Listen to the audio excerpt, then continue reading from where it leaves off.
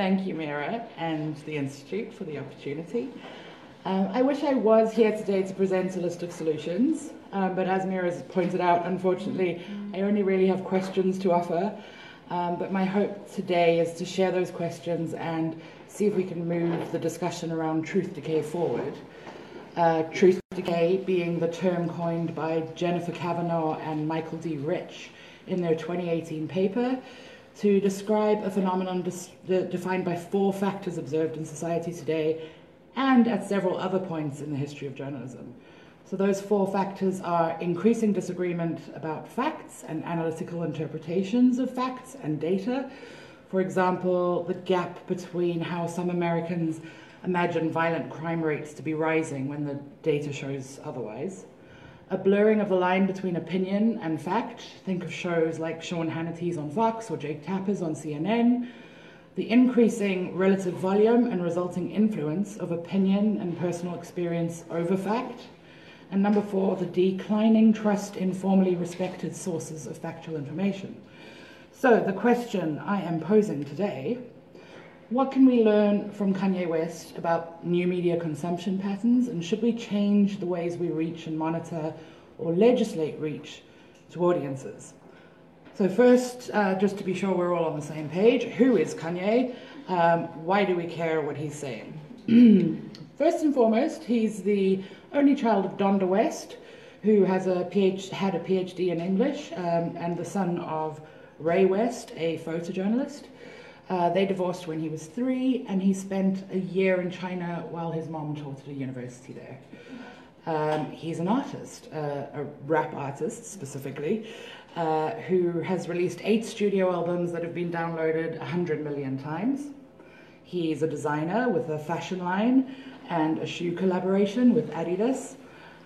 He's an influencer with 29 million Twitter followers, constant media attention, and to put that into real terms, he has 180% more reach than The Economist. If you look at his reach figures compared to The Economist's circulation figures in 2017. He's also the husband of Kim Kardashian, so more amplification, and the father of 3. And he's someone who's been diagnosed with bipolar disorder and is still struggling to come to terms with what that means, if we take his comments into account.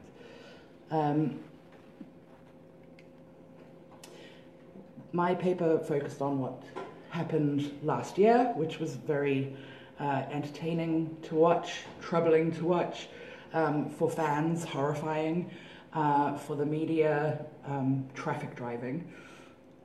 So a newly diagnosed Ye in 2018 was looking for a new approach to life, a free-thinking way to approach life. But how did he go in the space of one summer from a man who once said Bush doesn't care about black people in the wake of the New Orleans floods to a MAGA hat-wearing, Trump-supporting person aligned with movements that at best would be described as conservative, at worst white supremacist? Where was he getting his information? He's proudly described himself as an anti-reader. He is anti-media. He's said on stage multiple times, the media's out to get me, so he's not consuming media. He's anti-social media. At the time, he was following 3 people on Twitter: Candace Owens, his wife, and Kid Cudi, an artist he produces.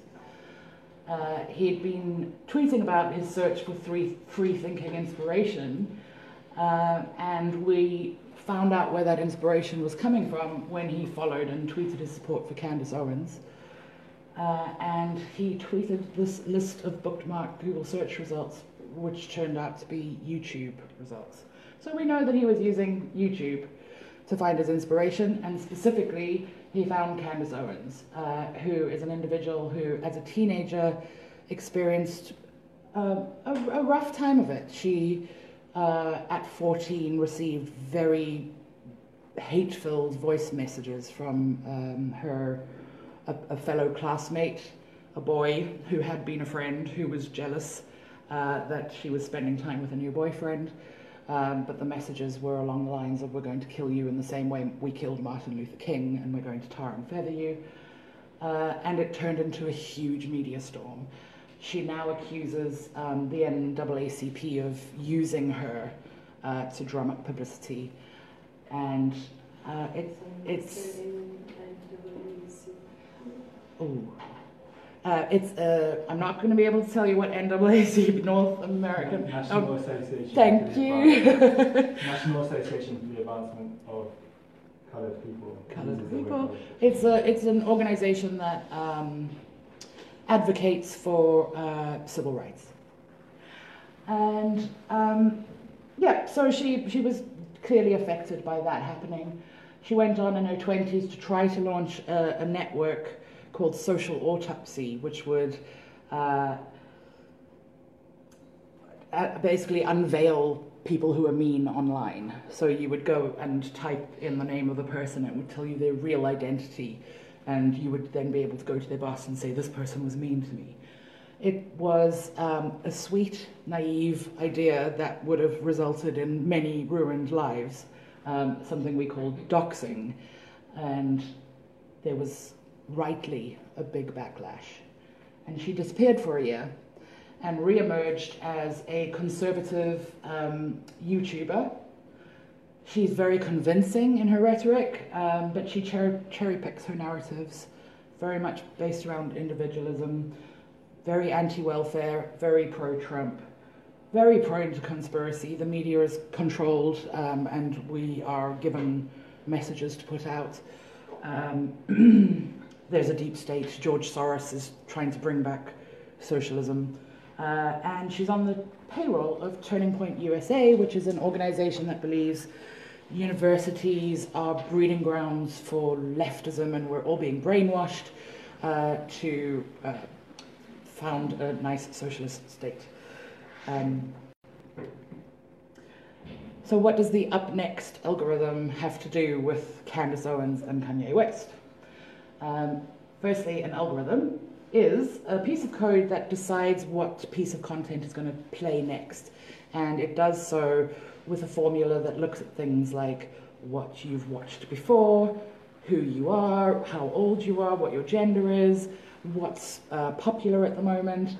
And it takes all these pieces of information and then serves up something that it thinks you're going to be likely to want to stick around and watch. Why do we do it? Because they generate far more streams. In a personal observation of the rollout of this kind of algorithm, we saw a 40% increase in streams overnight. So, and more streams means more adverts, and more adverts means more money. What that meant for Kanye, we did a clear cache incognito search for Candace Owens, backdating it to March to see what he would have come across. And what he would have come across is Candace Owens after Candace Owens after Candace Owens, reinforcing the same message, and other recommendations. The only other people that came up were people like Dave Rubin, Jordan Peterson, Liberty Hound, and InfoWars.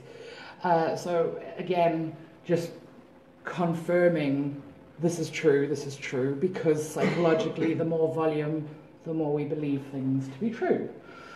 There are no voices of dissent, and I will kind of caveat that by saying when last year I went looking for the voices of dissent, they were very difficult to find. They weren't in the comments section.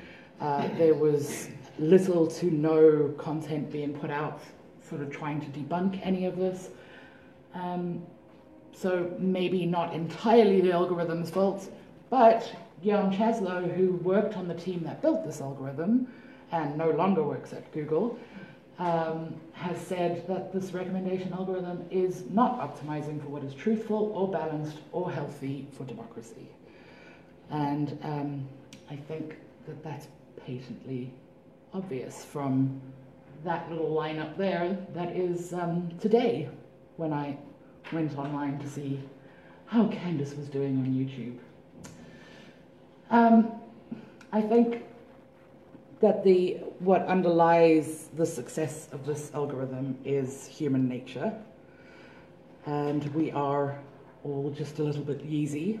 I'm going to pull up a little quote so that I get this correct. Yeah. So as free thinking and as critical as we wish to believe we are, the science is not great in this area. Even the brightest among us have flaws in the way we collect and store information.